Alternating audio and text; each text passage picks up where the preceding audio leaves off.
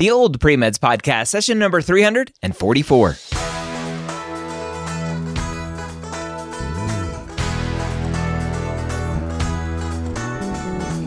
You're a non-traditional student entering the medical field on your terms. You may have had some hiccups along the way, but now you're ready to change course and go back and serve others as a physician. This podcast is here to help answer your questions and help educate you on your non-traditional journey to becoming a physician. Welcome to the Old Pre-Meds Podcast. My name is Dr. Ryan Gray, your host here every week, where I take your non-traditional questions and answer them here on the podcast. If you are a non-trad, thank you for being here. We love our non-traditional students. The majority of students that we work with at medical school headquarters are non-traditional students, typically because they don't have access to advisors. Now, we are seeing a swing in the kind of the demographics of students that we're working with to more traditional students, but still a lot of the students we work with are non-trads. If you're a non-trad student, you need some guidance on your pre-med journey, check out our advising services at medicalschoolhq.net/advising. Go check that out again, medicalschoolhq.net/advising.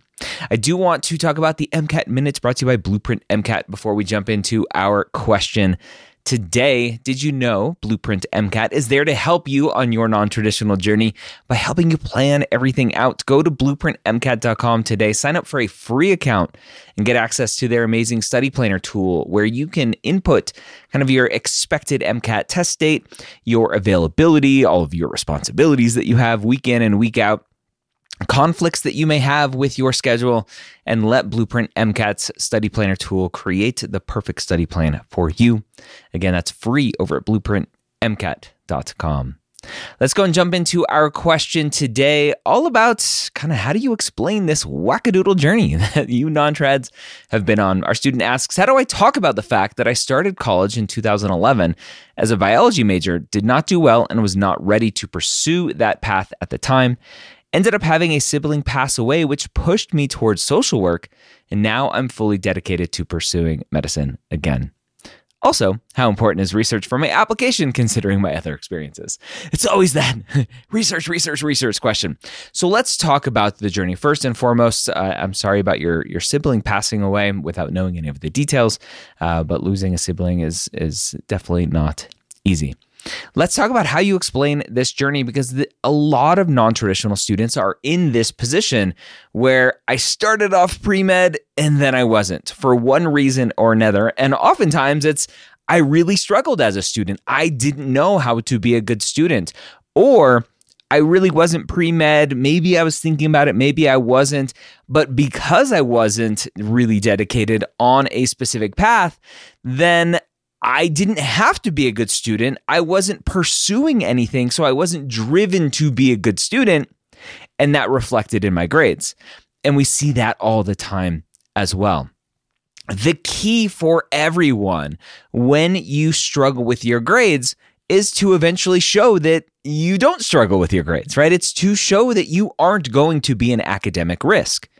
Medical schools, first and foremost, need to be assured that you are not going to fail out of medical school. They have to make sure that you're going to pass medical school. And obviously they can't be 100% sure, but they can be as close to sure as possible. Now, ultimately, the question is, how do they do that? Well, they do that looking at your grades. If your cumulative or science GPA, your final science GPA isn't super solid, then let's take a look at your trends. Let me see your early struggles. Let me see your recent triumphs, right? Let me see that post-bac work, that master's work. Let me see that upward trend. That's what schools are looking at. Remember, schools see all the data. They don't just see that final number. They don't make a final determination just based on the number. Maybe if the number's a 1.5 or 2.0, 2.5, they can pretty easily make a determination based on that. But they're looking at all of the pieces of data. What do the trends show? So from 2011, which sometimes is good that your grades are that old, you can show recent progress, recent good grades to show that you are a good student. And with those classes being 13 years old at this point, or so, right, or more, then you probably should just do a post-bac. You either go do a do-it-yourself post-bac at a community college, do a do-it-yourself post-bac as a non-degree seeking at a university. You just need your prereqs. I probably recommend you start there. Make sure you do all of your prereqs again, get as close to a 4.0 as possible, and show the medical schools that 2011 student is not 2024 student. That 2011 student was going through some stuff. I ain't going through some stuff anymore, and I'm more dedicated and I have more personal reasons for why I want to be a physician, so I am more driven to this world. That is the big thing that you're going to be communicating, is that student is not me anymore. Yeah, in your personal statement, you may talk about a little bit of this journey that you've been on. My book, The Pre-Med Playbook Guide to the Medical School Personal Statement, explains a lot about how to tell your journey. And then if you're potentially interested in one-on-one essay editing, or our Application Academy, which is our group advising program, to really help you craft your personal statement and your activities and interview prep and all of that, Application Academy covers it all. We can help you hone that message, right? The message in your personal statement is, why do you want to be a doctor?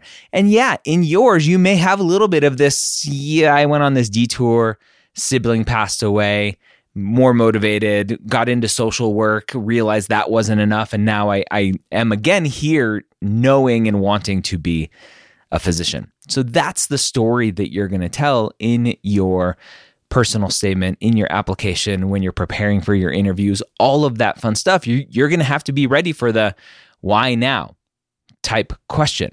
So really, really need to hone in on all of that stuff with your personal statement and really just understanding your journey. So very common for a non-traditional student to be in this situation. Again, a lot of the students that we work with are non-trads. So if that's something you're interested in, medicalschoolhq.net/advising.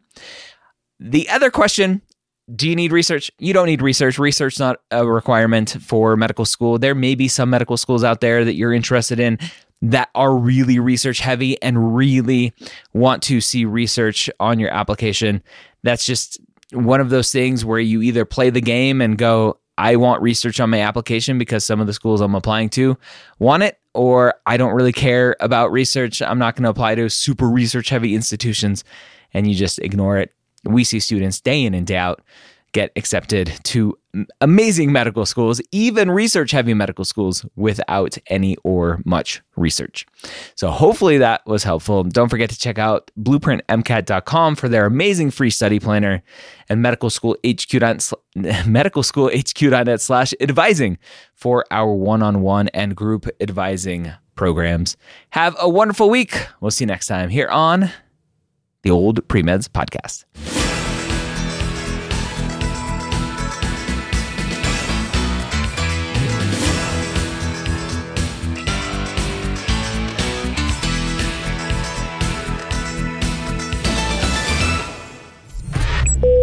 This is MedEd Media.